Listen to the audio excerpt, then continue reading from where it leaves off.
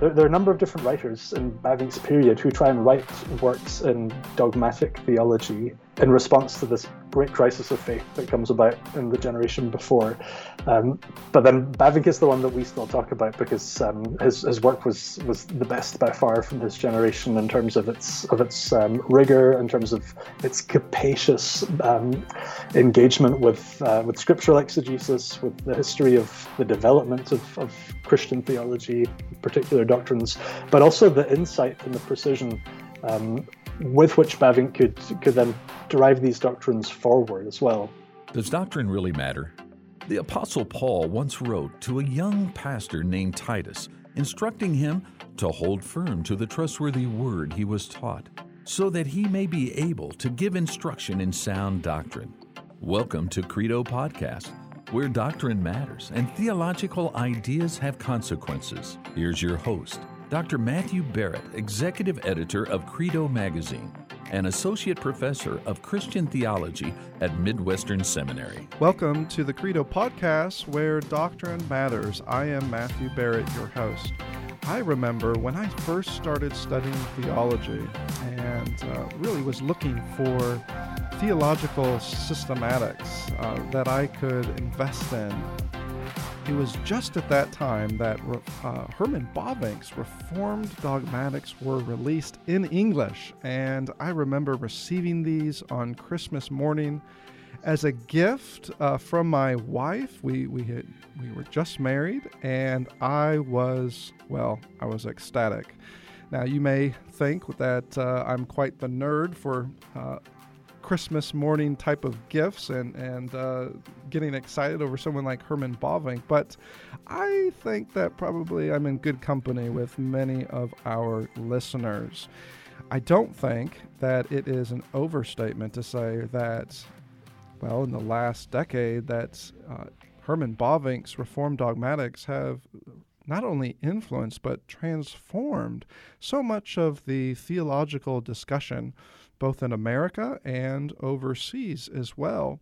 In part, that's not just because Herman Bavinck brings to bear his Reformed theology, but he does so in a way that not only complements his literary style, but also is really an example of how a theologian can go about dogmatics in a way that is not only faithful to classical Christianity, but also is seeking to engage some of the most significant challenges of the day, not just from the perspective of theology, but also from the perspective of apologetics, history, and so much more. One of the things I learned to love so early on as I started to read through Herman Bavinck's Reformed Dogmatics is just how well acquainted he was with history, not just church history, but with the development of historical thought, theological thought, and how that influenced him,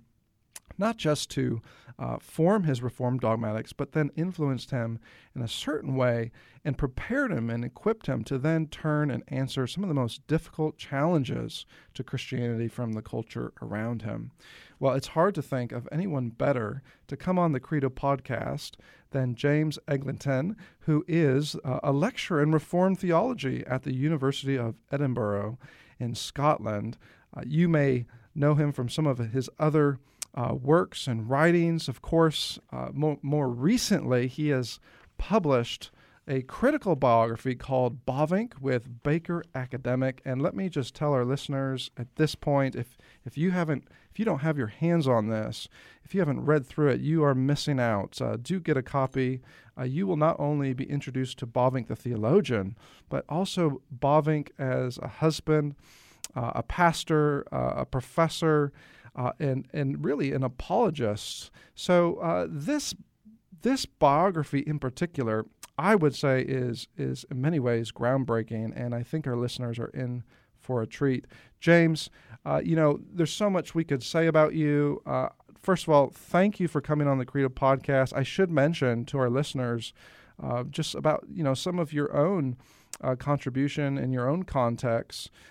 You are not only a lecturer there, but you are one that speaks a number of different languages. And I have to say from the start, I really, really do envy you because you not only know, say, English, but Dutch, of course, if you're writing on Herman Bavinck, as well as French, and I think I'm right in saying Scottish Gaelic. Is that correct?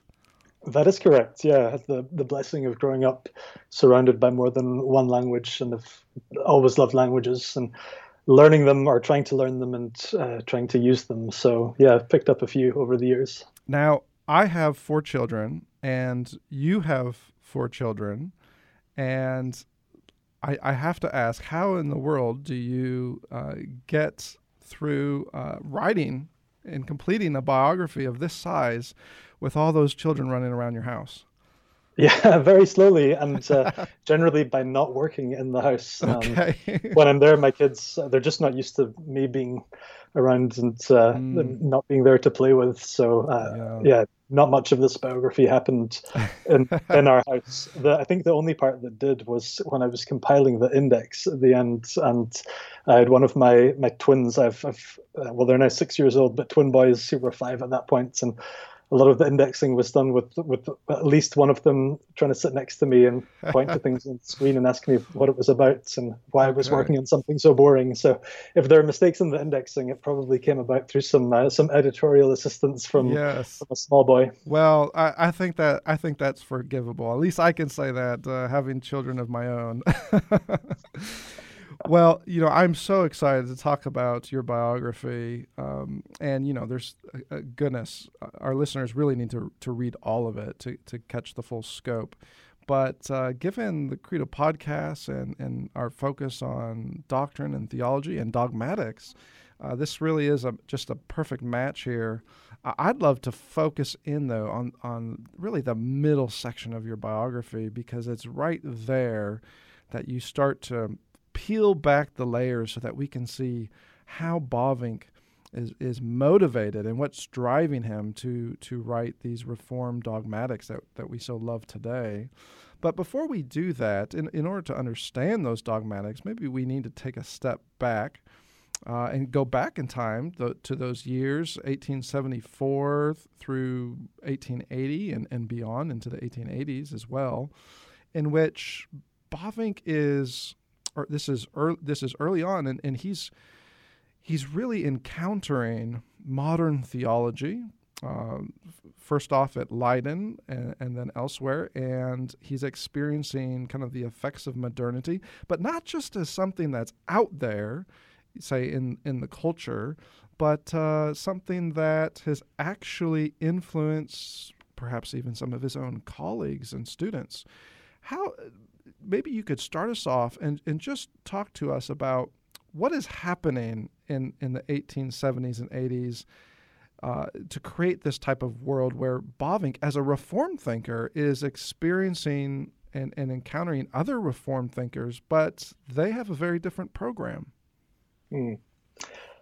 Yeah, thanks. So this is a really important part of the history of theology in the Netherlands, and also in Bavinck's life as well. He was a student in the 1870s. That's when he went to study. So when we talk about modern theology, there are two things that could mean. One is to talk about modern theology as an umbrella term, and that encapsulates a whole range of usually liberal Protestant thinkers who are writing theology that's very influenced by the Enlightenment. So that's a catch-all term, that a lot of different theologians stand under. But within the Netherlands specifically, there was a school of theology, of theological thought at the University of Leiden that was known as modern theology, and that was the brand that it carried, and it's very idiosyncratic. So it's quite a specific way of thinking about theology in the modern age. And the professors who were working in Leiden at that point were really national celebrities. They were huge names nationally in the Netherlands, also internationally for some of them as well. And their approach to theology was to try and rethink Christian theology in a way that makes it fit neatly within what we could call a modern scientific materialistic worldview. So, we now understand how cause and effect works in the material world, for example. So, how do we rethink God, or how do we rethink key Christian doctrines? So there's a kind of doctrinal revisionism that's going on there. But there's also a very distinct view of what Christianity is for in culture, and in Dutch culture, and in the world. And that was very influenced by a German philosopher, Jörg Hegel. And what these guys in the modern theology school were arguing, in effect, was that we don't need Christianity anymore. And Christianity is now in the last phase of its planned obsolescence. So Christianity was useful in the past as a stage of the development or the evolution of the modern, civilized, secularized, scientifically led culture, a secular culture. But it was a phase that we needed to get to where we are now. But we don't need it anymore, and we certainly won't need it in coming generations. So there's no miracle, for example, these guys taught. The only really useful thing that the church can provide in society is diaconal care for the poor, but the secular state can do a better job of that. So even for that kind of practical use for the church, that's not really necessary anymore, they argued. So that was the glamorous, intellectually exciting school of thought in the Netherlands in the mid-19th century.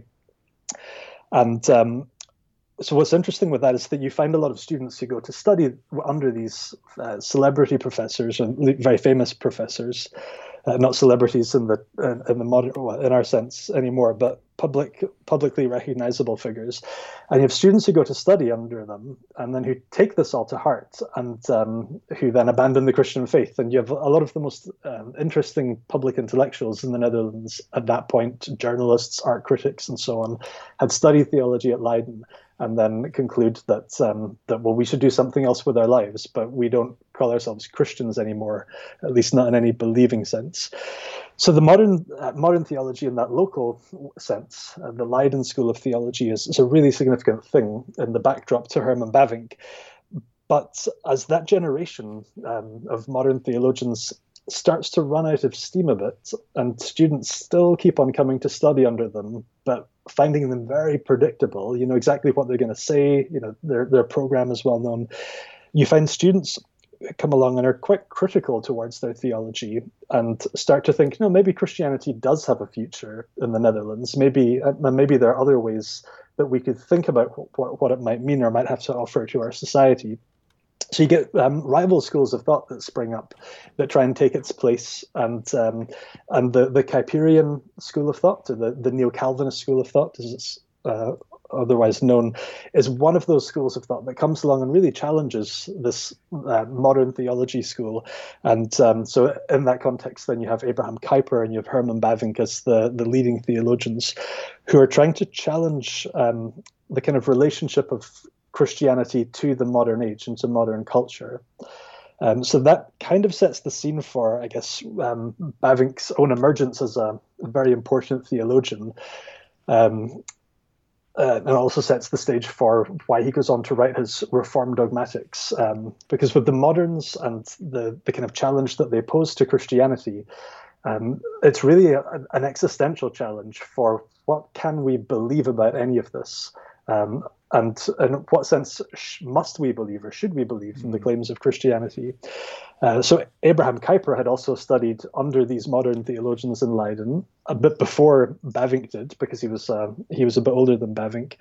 And so when Kuyper was a student at Leiden under these theologians, there was one quite famous lecture that he attended where the professor the professor Johannes Scholten, who was also Bavinck's doctoral supervisor, he announced in their class that the resurrection didn't happen, and the students stood up to applaud because they thought that this was so brave and such a courageous thing to say, such a fundamental truth to deny.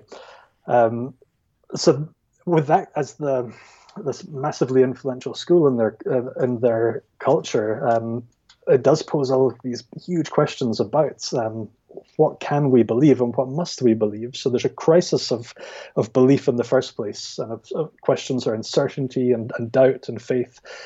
And so what you find is that as that generation runs out of steam and then passes away, you actually find a resurgence of people writing about dogmatics. And in that context, of course, dogmatic theology is subtly different to what we talk about when we talk about systematic theology. So the systematic task is part of dogmatics. It's the kind of mechanics of how we think through doctrines and how they're constructed and how they all relate to each other. But in this context, dogmatic theology is the next stage in the process, where you don't just say how the idea works, but you declare it as something that must be believed. So in that sense, you're dogmatic about the claims of your systematic theology. So you get there are a number of different writers in Bavinck's period who try and write works in dogmatic theology in response to this great crisis of faith that comes about in the generation before. But then Bavinck is the one that we still talk about because his work was the best by far from his generation in terms of its rigor, in terms of its capacious engagement with scriptural exegesis, with the history of the development of Christian theology, particular doctrines, but also the insight and the precision with which Bavinck could then derive these doctrines forward as well. So that kind of backdrop of just not being sure, can we believe any of this, is quite a stark backdrop to the fact that then Bavinck emerges and responds with Reformed dogmatics, with these 4 volumes on the truths that must be believed, but also with a lot of writing to explain how the doctrines work and where they came from and what it means to articulate them in his particular day and age. That distinction between systematics and dogmatics is such an important one, and this is where Bavinck's contributions shines through in countless ways. When I think of the context today, just with the way that you even take a movement like evangelicalism and just the numerous amounts of publications and even commitments to evangelical beliefs, we are somewhat spoiled, I would say, because we more or less assume dogmatics. But Bavinck is living in a day when that assumption, those around him are arguing just the opposite.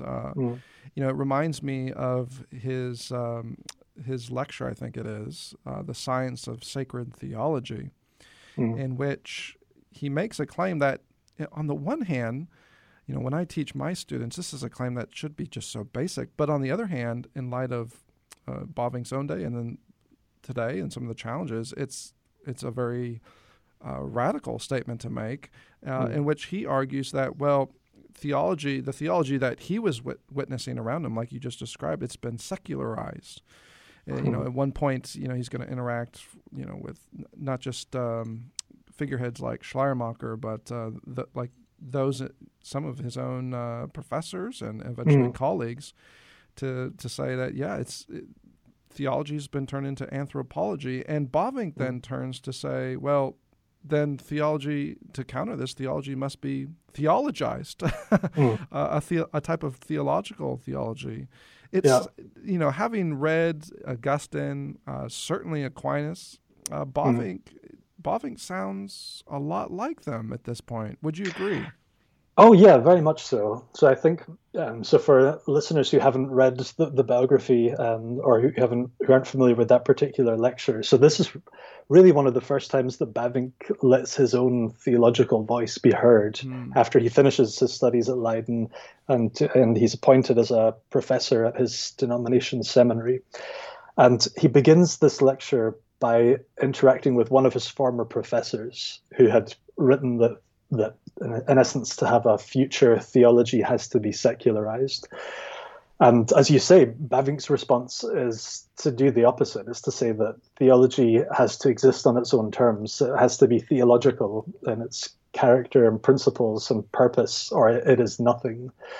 And in that regard, I think, yeah, you're exactly right in saying that really what he's doing there is carrying on a much longer tradition, the tradition that you find in Augustine with the idea that there is such a thing as sacred doctrine, and that it's thinking about a particular subject, and then what you find in Aquinas as well. So he's tapping into that kind of theological tradition that we also find later in John Webster with this idea of theological theology. That it's a really meaningful adjective to apply to theology, but it's that it has to exist on its own terms.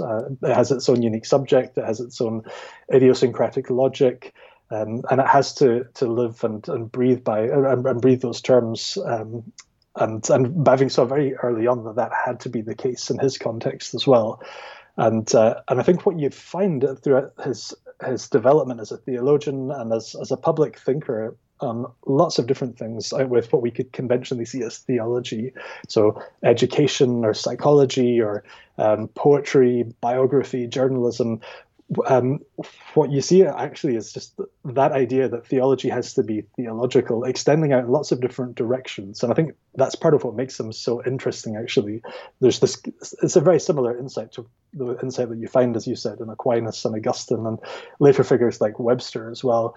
But Bavinck's life takes place at a very interesting point in history where one person actually has the opportunity to try and live this out and pursue that in many different directions at once. So it gives his life a polymathic character, which is always interesting anyway, to find one single human being who does a lot of different things to a surprisingly high degree, because most of us, tend to be more one-track people in the things that we try and achieve with our lives. So a polymath is always an interesting figure anyway, and they tend to attract biographers regularly, and Bavinck's no exception, actually. But I think for me as a Christian, as a biographer, what makes him all the more interesting is that I think a lot of what he's trying to do with his life is really an extension of this early belief that theology is so compelling from within itself, and that it has this explanatory power that extends out to cover all things. And again, that's, you have Aquinas in the background there with this idea that theology is God and everything else in the light of God. And Bavinck really runs with that impulse as well across all these different spheres of his life. That's right. He really does. In fact, when I've returned to Bavinck, usually each semester as I'm preparing my own lecture notes for class, I always keep returning to Bavinck, and but over the years as I've done so and simultaneously keep reading figures like Augustine and Aquinas, it always reminds me of someone like Aquinas, who that basic definition of theology seems to really have an influence on him.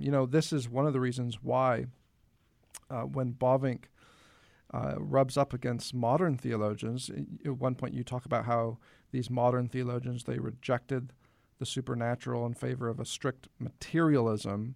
And in contrast, Bavinck comes on the scene and he says, well, reality needs metaphysics, which today we're still, even Christian theologians are still, I think Bavinck probably would have maybe some correction to even contemporary Christian theologians who still struggle to get there. Bavinck seems to be saying that if you approach reality without this Christian metaphysic in place, well, then you really are only going to play by the rules of the game set by modern theologians, which that raises another question as to how to interpret Bavinck. You are very familiar with interpreters of Bavinck, and there's been a tendency among some to kind of look at Bavinck and interpret him more in a modern trajectory, if we could put it that way. But you, even at the start of your biography, as well as in some of your past works, you have kind of pushed back against certain interpretations of Bavinck. How so? Yeah, well, so if you look at Bavinck's own direct engagement with the modern theologians from the Leiden school in his own lifetime, there are two generations of Leiden modern theologians that he engaged with. So the first generation was his own professors who were older than he was, and he did share his work with them, but and it was very confrontational theologically in terms of, I mean, with the speech that we just mentioned, The Science of Sacred Theology. When he says that their theology is really anthropology, what they study is just humans and not really God on God's own terms. He's basically saying that their school of theology is an idol factory. It just churns out idols of the mind. That's quite a thing to say to your professors when you've just finished your doctorate relatively recently. And he was very nervous about them reading his critiques of their theology, because the claims are very stark. But what he experienced from them, I think, was quite a disengaged, unengaging toleration. They really liked him personally. He really liked them personally, and they accepted, you do your thing and we do ours. But after they passed away, there was a new generation of modern theologians in the Leiden school sense who appeared, who then really became much more direct and confrontational towards Bavinck. And they argued that you cannot be an Orthodox Christian and a modern person, because for them to be an Orthodox Christian meant that you believed in the supernatural and miracles, that you believe in a God who practices self-revelation and who can speak into the world. You have what we would now call an enchanted view of the world, rather than a disenchanted view, to use those, I guess, more recent terms, which is that you believe in a world of predictability, of cause and effect, and a world without surprises in that sense. So the second generation of modern theologians said, Bavinck, you claim to be an Orthodox Christian, and yet you also claim to be, in some sense, modern, but that's impossible, because to be modern and to be Orthodox, that's not a combination that works. They're like oil and water. So they would say that John Calvin, for example, was clearly an Orthodox Christian, because he's, they would say he has something like an enchanted worldview and believes in the supernatural, and he's not modern either. Whereas they would say to Bavinck, you're really a liberal theologian, but dressed up in pious garb. Wow. And so they really tried to pull the rug out from under Bavinck's feet. But I think to their surprise, Bavinck didn't think that the rug was moving at all. And he thought that he pulled the rug out from under their feet by making his own arguments for the relationship of modernity and orthodoxy in quite a different way to them. So for Bavinck, he thought that orthodoxy, to believe the right things about the Christian faith and the things that need to be believed, he thought that wasn't a static term, as though it's frozen at one point in history and never continues to develop.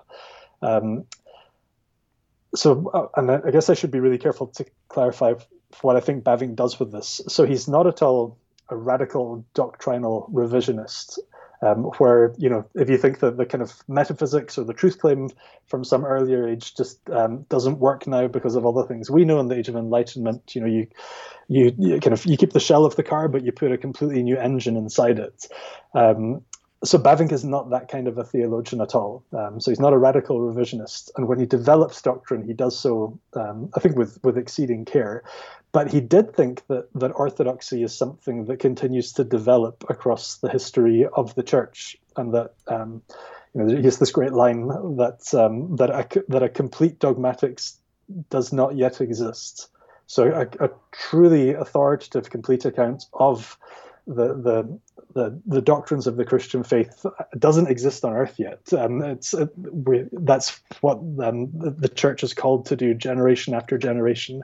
So he challenged their understanding of orthodoxy, as though orthodoxy just means some kind of naive view of the world and God that people believed in the medieval era or the 16th century, but that we're too sophisticated for.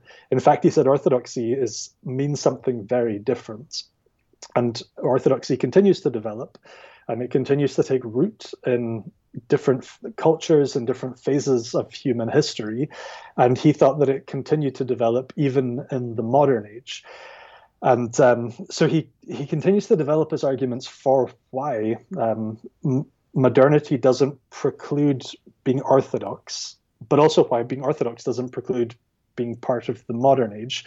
And so for Bavinck, that meant so I guess the way that I try and characterize it in the biography is that I think being modern at that period and still today is really a game of give and take. So modernity is a negotiation. There are all kinds of claims that are part of the modern world, but modern people themselves are never obligated to accept all of them wholesale. And in fact, modern people, I think, constantly rebuild the kind of modern cultures that they find themselves within. And I think Bavinck was the same. So there are lots of parts of his thought that are modern. He was a thoroughly modern person culturally. Inhabited new modern liberal democratic society that only came into existence 6 years before his birth. For example, in the Netherlands, it wasn't a democracy until then. So there are all kinds of ways that he needs to let his orthodoxy take root and develop in the modern world that he lived in. But he thought that was fundamentally possible. So I think that his own life strivings are to be both a modern European, but also an orthodox Calvinist. And the biography, as I've written it, is very much the story of how and why that develops. But I guess part of what I wrote as well is what I think is a necessary corrective to what you mentioned in your question, which is that for a lot of the 20th century, people who wrote about Bavinck a lot of them tended to assume a great deal of tension between the modern aspect of his life story and the orthodox aspect of it. And also tended to assume a basic lack of compatibility between those two things in a way that I think is just not necessary. When you read Bavinck's own writings and when you get to know his life quite well, I think it's a misunderstanding of what he was trying to do. But what you do find if you read some secondary literature written on Bavinck, throughout the 20th century, but especially in the second half of the 20th century, is that people would talk about two Bavincks, an orthodox Bavinck and a modern Bavinck, and he starts to look quite like a Jekyll and Hyde character in Reformed theology, where when you read his work, you'll find one page that's engaging with the classics of the Christian tradition, early modern Dutch Reformed theology, or John Calvin, or that's thoroughly committed to the ancient Christological creeds of the church. And people will talk about that as a page that was written by the Orthodox Bavinck. But then you move on a page, and then he's engaging with modern psychology and doing so appreciatively, or you find that he has something nice to say about something Schleiermacher has read, or something like that. And people would say that section was written by the modern Bavinck. And it's almost like a kind of redaction criticism with how some people talk about the Old Testament. That, in this section it talks about Yahweh, in that section it talks about Elohim. These must be different authors, right? So you're trying to kind of peel back these layers to find really which of the Bavincks wrote this particular section. So that was the way that a lot of people read Bavinck when I first began to read not only Bavinck, but also other literature on him. And I think what I became conscious of fairly soon was that this was going to get quite fruitless quite quickly. Because what you find is just that people were dividing up his work, and some people saying, I like this part, but not that part. And you make Bavinck into a couple of echo chambers, really. And the more I started to read him, the more I realized that none of this is necessary at all. And that's not to say that his life wasn't conceptually challenging, or that there weren't tensions with trying to live how he lived and think how he thought. But he did try and live and think like that. And we really need to get to grips with that to try and understand the challenge of being a Christian that he set himself in his own historical period and cultural moment. So I in my first book and in the biography, I've really tried to maybe shake the foundations of a lot of those assumptions about there being two Bavincks, or the idea that should be the assumption that you bring to read his works where you're looking for that kind of tension. I try and read Bavinck through quite a different lens, which is the lens that lets him try and speak for himself as one person in history who's trying to live in a very particular way. And I think that looking at him in that way makes a lot of sense, actually, when you read him in a more historical way as the product of a particular family. So, for example, I begin with a chapter on his parents, and then also a chapter on his denomination. And when you get into those details and look at his parents and the way that they tried to understand changes in society and what it meant to be a pious Reformed family in that context, and also his denomination as well, you realize that actually these questions about how to be orthodox in the modern world are not unique to Herman Bavinck. They're also shared by his parents. They're quite common across his denomination as well. So there are lots of people who are out there asking the same questions.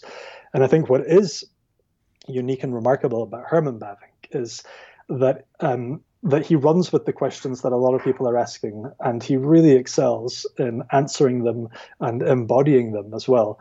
And manages to write at a very high level across a lot of different fields and topics, and also in terms of his own progress in society. He was as high achiever as you could possibly imagine in his own historical period. So I think that when you start to get the bigger picture, you actually see that it just doesn't make sense to read Bavinck with this constant assumption of the Jekyll and Hyde story. And it's not a very interesting story either, and it makes for pretty boring readings of Bavinck. So I think that putting it all together and trying to read one Bavinck across his lifetime is much more interesting. It's much more exciting. Very, very helpful. Yeah, one way that I've said this to students of mine is try to make sure you are avoiding a reading of Bavinck that is schizophrenic, that is almost two-faced.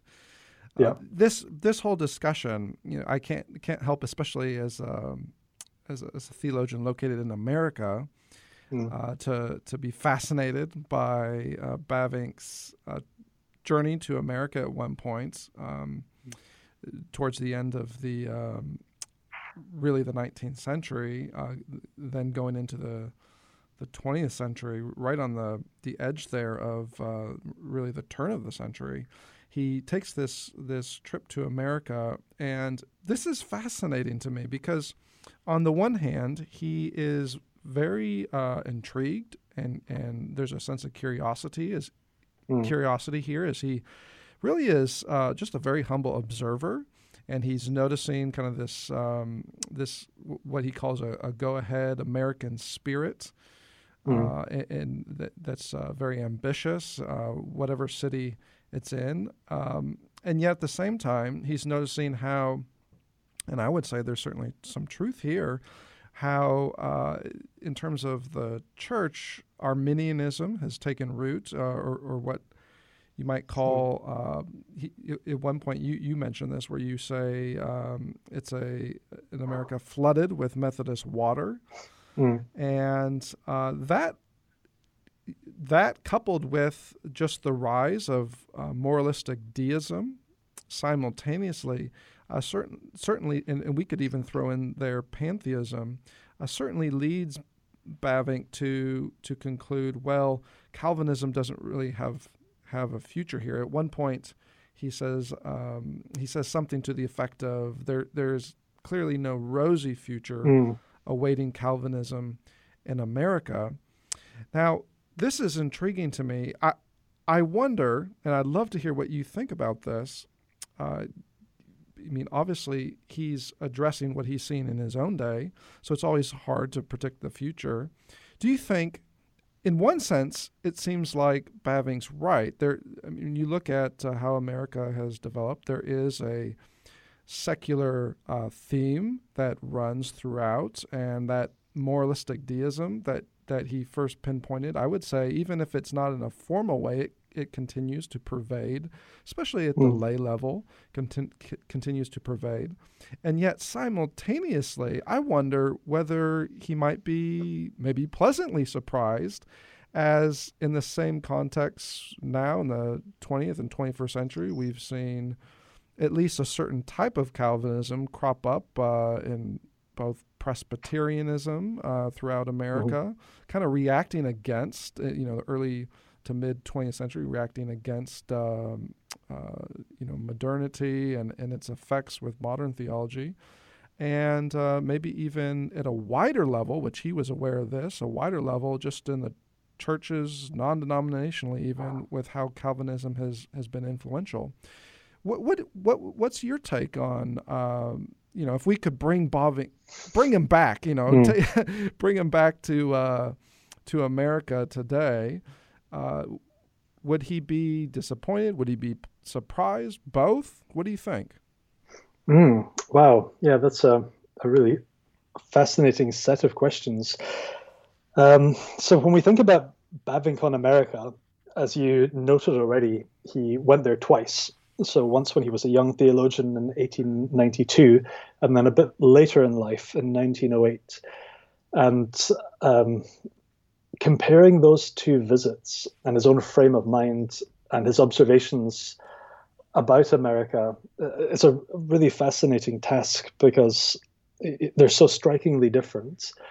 As you said, when he went there first as a young man, he had a very high set of ideals about the artful traveler, the traveler who doesn't just look down on things because they're not the same as where I come from, but instead the person who has a very cultivated sense of appreciation of the foreign and who doesn't rush into judgments about the foreign.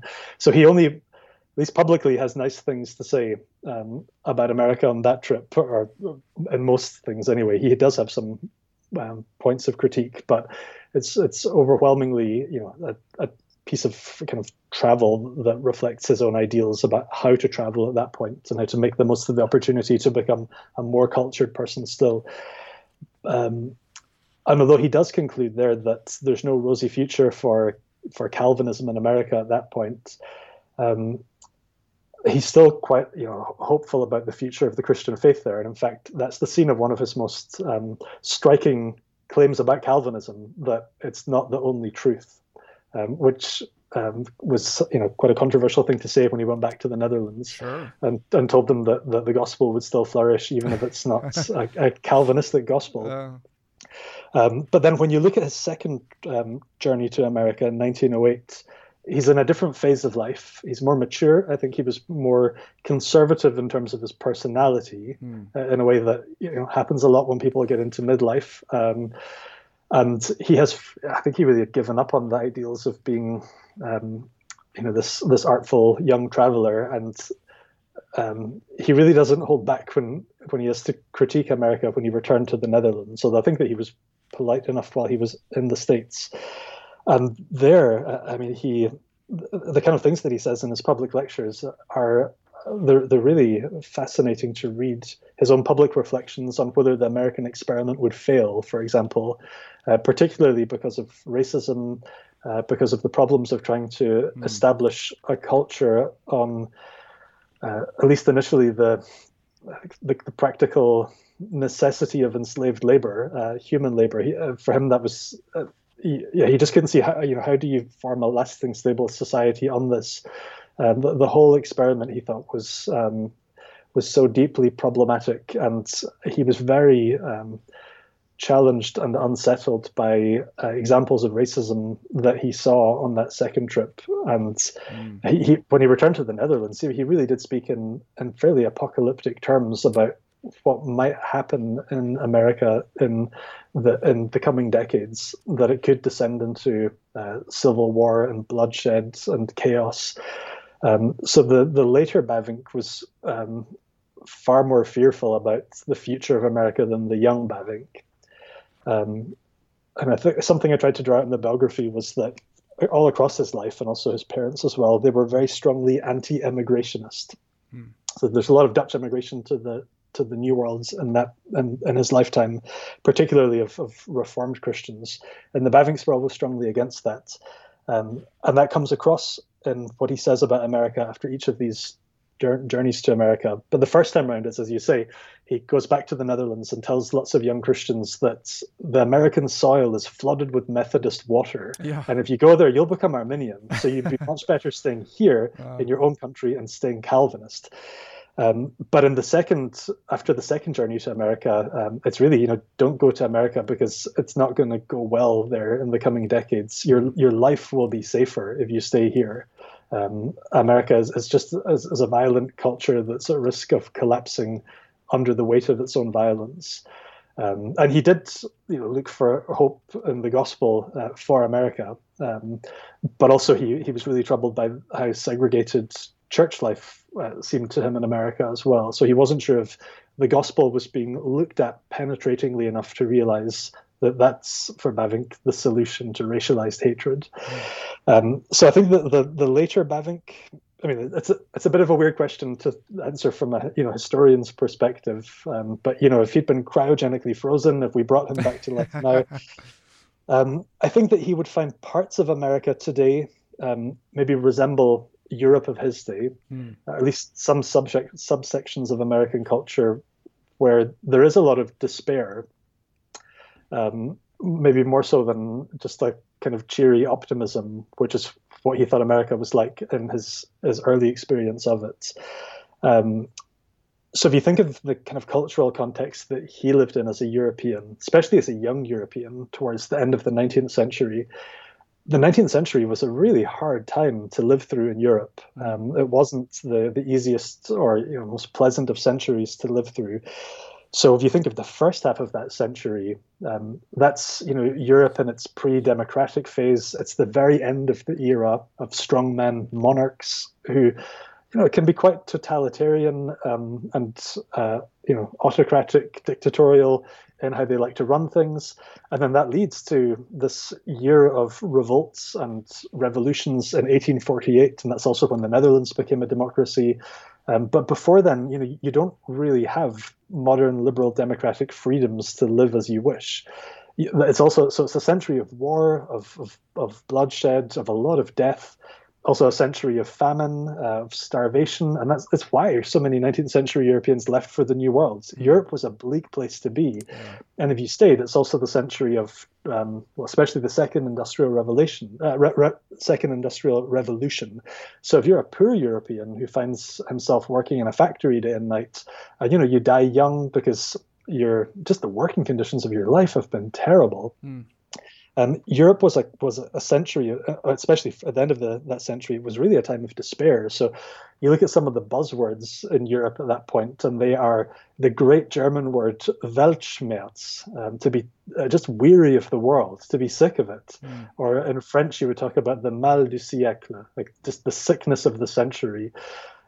So you find Europeans in that context who are really just bleak and pessimistic about the future. And Bavinck also thought there was this philosophical shift away from deism to pantheism in European philosophy that had also really become part of just how people imagined God in the world. That God they'd been told that God was the world, and that God was everything or was in everything. But then if the world as you experience it is a really bleak and harsh and tragic place, why would you be so motivated to try and live an upstanding moral life to keep God happy? God has already let you down, so why shouldn't you just think, well, I'll let God down too?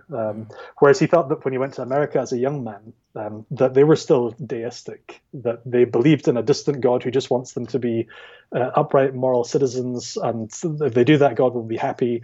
And they weren't scarred by the kind of things that Europeans were scarred by. So if you look at Bavinck's writings after his first trip to America, you find basic but noted observations about how in America everyone has enough to eat.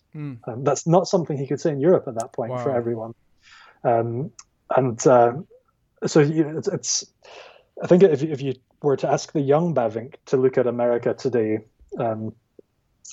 I think that it would be a very different America to the one that he saw, even in terms of politics. So the young Bavinck said, "Isn't this fantastic that the Republicans and the Democrats treat each other so civilly? They're really nice to each other. They're much nicer to each other than Dutch politicians of rival parties." And he said, "The Republicans say that if you're a Democrat, you can be a Christian, and the Democrats say that if you're a Republican, you can be a Christian. And no one denies anyone else a place in heaven because of their political party. And that's not what happens in Dutch politics." So I think America now would be a really big shock to the young Bavinck.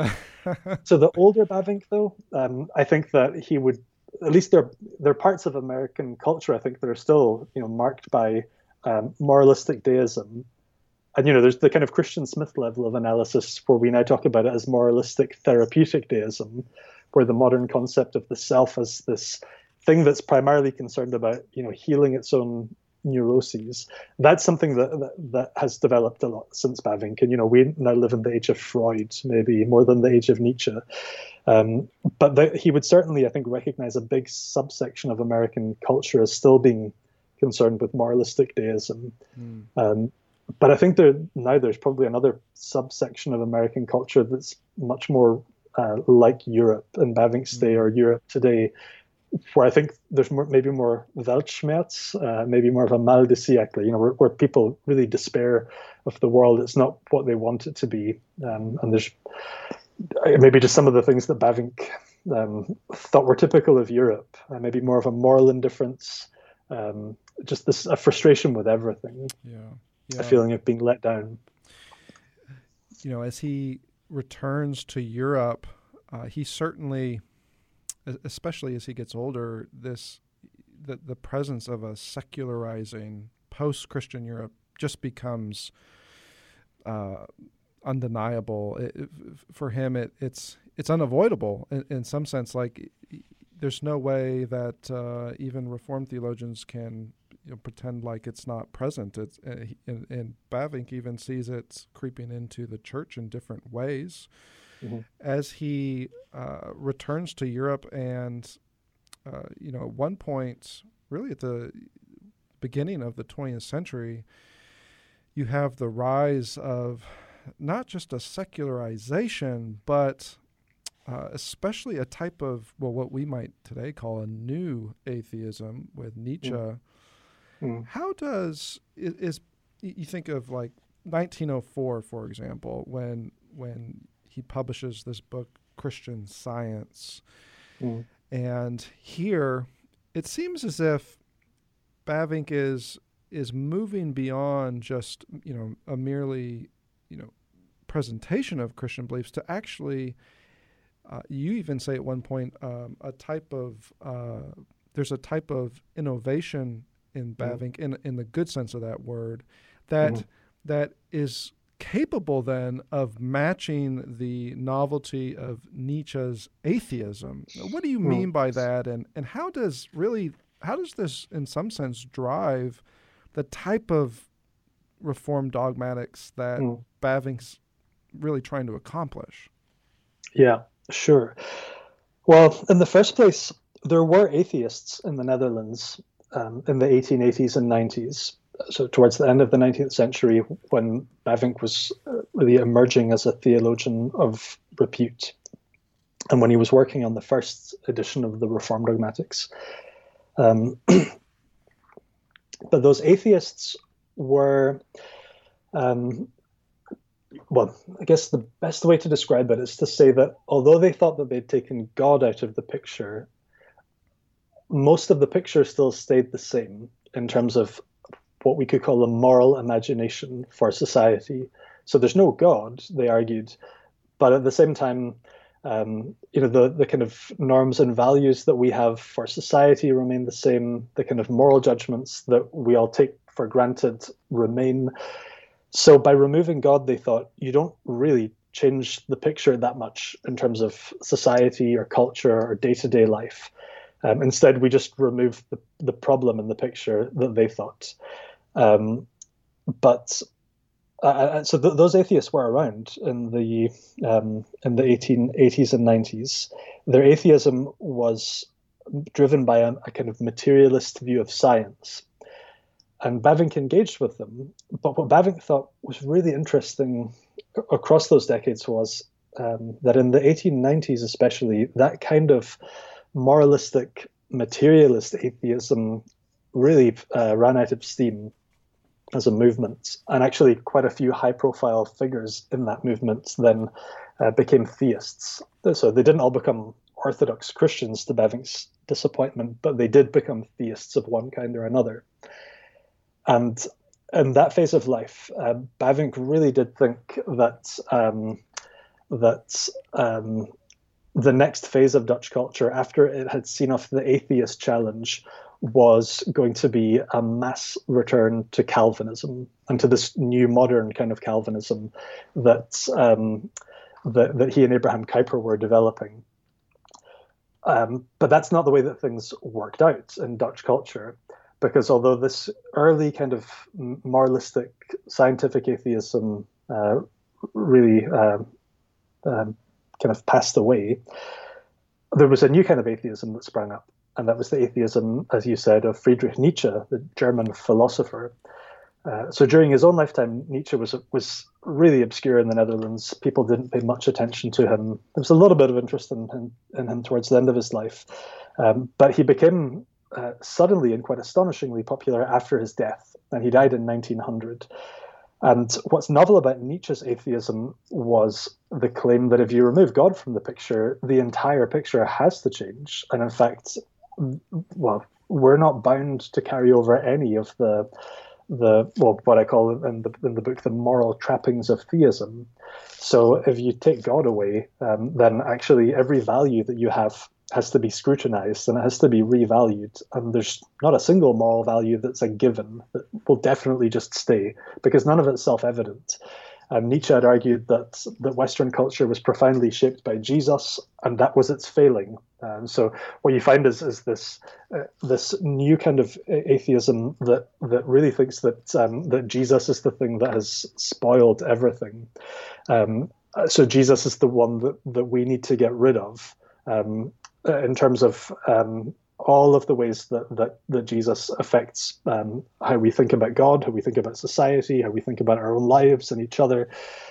So there's a new kind of atheism that emerges that's thoroughly novel. And Bavinck himself was very aware of this. I think he was much more aware of it than most in the Netherlands.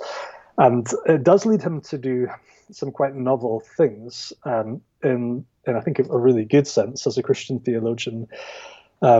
So he'd written one edition of the Reformed Dogmatics that was finished very early in the 20th century.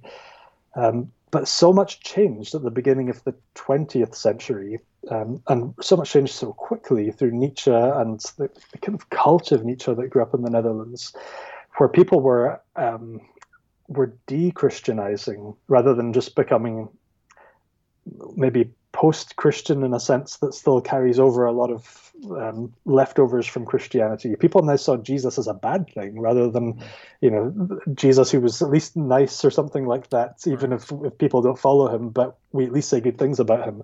In fact, some people started to see Jesus as a positive evil in society. And if you think of Nietzsche himself, his New Testament hero is explicitly as Pontius Pilate rather than Jesus, because Pilate looks out for his own interests and tries to further his own might and accumulation of power in the world. So that is a fundamental shift. It's a seismic shift. It turns the tables on the whole of Dutch culture as Bavinck understood it. So Bavinck has to do something different. And in fact, his life subtly changes track in lots of ways in the age of Nietzsche for the last 2 decades of his life. In terms of the dogmatics, you see that developing in that he then spends years and years, so the best part of a decade, producing a second edition of the dogmatics that is written for a changed world. So it's there are hundreds and hundreds of pages that have been added if you just add up the sheer increase in content. But so he has to reformulate his dogmatics in that kind of really substantial way, adding to it in very many ways. And what's so interesting about Bavinck's dogmatics, if you compare it to other comparable works written in the 20th century or the 19th century by Reformed theologians, is that Volume 1 begins with a prolegomena. So this, the first things that need to be said before we start doing theology, how we ask questions about knowledge and about the knowledge of God, how we understand ourselves as thinking agents who are doing theology. Bavinck's prolegomena is actually quite remarkable if you look at it in relation to the other Reformed theologians who are writing around the same time. And I think it shows how attuned he is to the great questions of the day that changed in the early 20th century because of this novel kind of atheism. There are other things that are novel in Bavinck's own life that develop in this context as well, even if they might not sound as novel, to evangelical Christians today. But he becomes really heavily invested in evangelism in the last 2 decades of his life, in a way that's quite novel in Dutch culture. So that he starts to think that there are Dutch people who look and sound like him, but functionally they're pagans. They don't have any shared framework of common moral imagination. They have no respect at all for Jesus. So they have to be treated as though we're now going to contact unreached people groups, even though they speak the same language and have the same nationality as us. They inhabit a very different world. So that becomes something that's really important to him. Apologetics on the home front. So and you find a lot of work by Bavinck in that phase of life, which is explicitly about evangelism and about missiology. So he tries to have a chair for missiology established at the Free University of Amsterdam, where he was working. So he starts to even writing some stuff on church planting in the New Testament. I mean, he doesn't use the word church planting, but when you look at what he's writing about, he's moving in that way of thinking. And in lots of ways, he's kind of before his time. But he also, and this is one of the most significant things that I tried to bring out in the biography, he starts to balance his writing, which is kind of an extended apologetic for Reformed theology and for Calvinism. He starts to balance that with other works that are more generic apologetics for Christianity. Some people in the past, I think, especially his first Dutch biographer, misunderstood what he was doing there and thought that he'd lost confidence in Reformed theology and instead had started to believe in a more generic kind of Christianity. But that's actually not what you see at all. What you see with Bavinck is that he realizes that Nietzsche hasn't come just, specifically for the Reformed theologians or the Calvinists or the Orthodox ones. Nietzsche actually hates Jesus himself and hates every kind of Christianity and thinks, Nietzsche doesn't respect liberal Christianity and thinks that that's the cool kind and just, hates the Reformed kids or the Orthodox ones. Nietzsche actually has no time for any of it because it all comes from Jesus himself in one way or another. People are all trying to pay attention to Jesus and, they might understand Jesus very differently, but Jesus is the problem. So we have to get rid of him.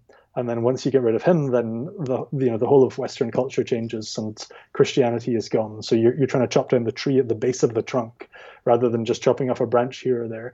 And Bavinck saw that historically the Reformed faith that he confessed was a branch from this this great tree that has grown throughout history. So what you have to do is go and tackle the axeman who's coming, and he's really aiming at the bottom of the trunk.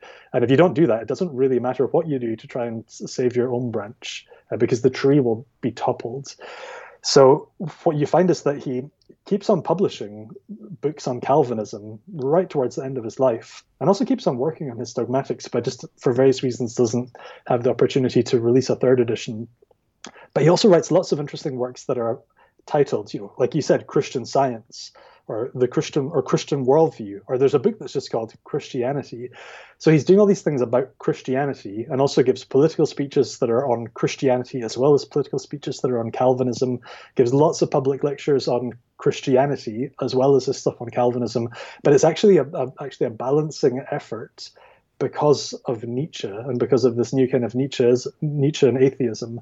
So that's a very novel thing in Bavinck's life, and it's not a feature that you see in his earlier writings in the same kind of way. It's just a really interesting thing to have picked up on in the biography, and I think it's still worthy of reflection for Christians today, whichever tradition they're in, actually, to think through the questions of Christianity and to think through maybe more foundational issues of faith and unbelief in the first place. So I think the cultural period that we live in is still an extension of the one that Bavinck saw approaching, and Bavinck lived through a couple of decades of it towards the end of his life. But I think that those issues are still ongoing.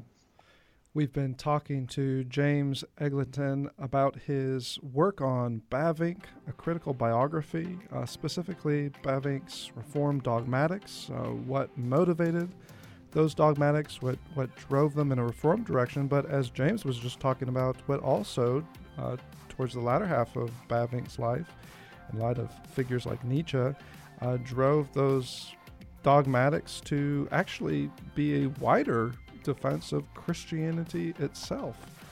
I would just recommend to our listeners, do pick up James's biography of Bavinck, and more than that, after you read it, go pick up Bavinck's Reformed Dogmatics. Among his other books, I think that you will not only find yourself fortified in Reformed Christianity, but also you will find yourself better equipped to answer some of the challenges still ongoing today, whether it's from new atheism or postmodernism, or also the challenges that keep coming back from modernity itself. James, thank you so much for joining us on the Credo podcast. Thank you for having me. It was a real pleasure and a delight to talk with you. And I really appreciate your time and the fact that you read the book and had such great questions on it. Now you can fill up on theology each day by visiting credomag.com. There you will find the latest issues of Credo Magazine with articles on key doctrines of the faith and regular video interviews with Dr. Matthew Barrett, where he answers some of the toughest theological questions of our day. Be sure to subscribe to Credo Podcasts to join the conversation, a conversation where doctrine matters.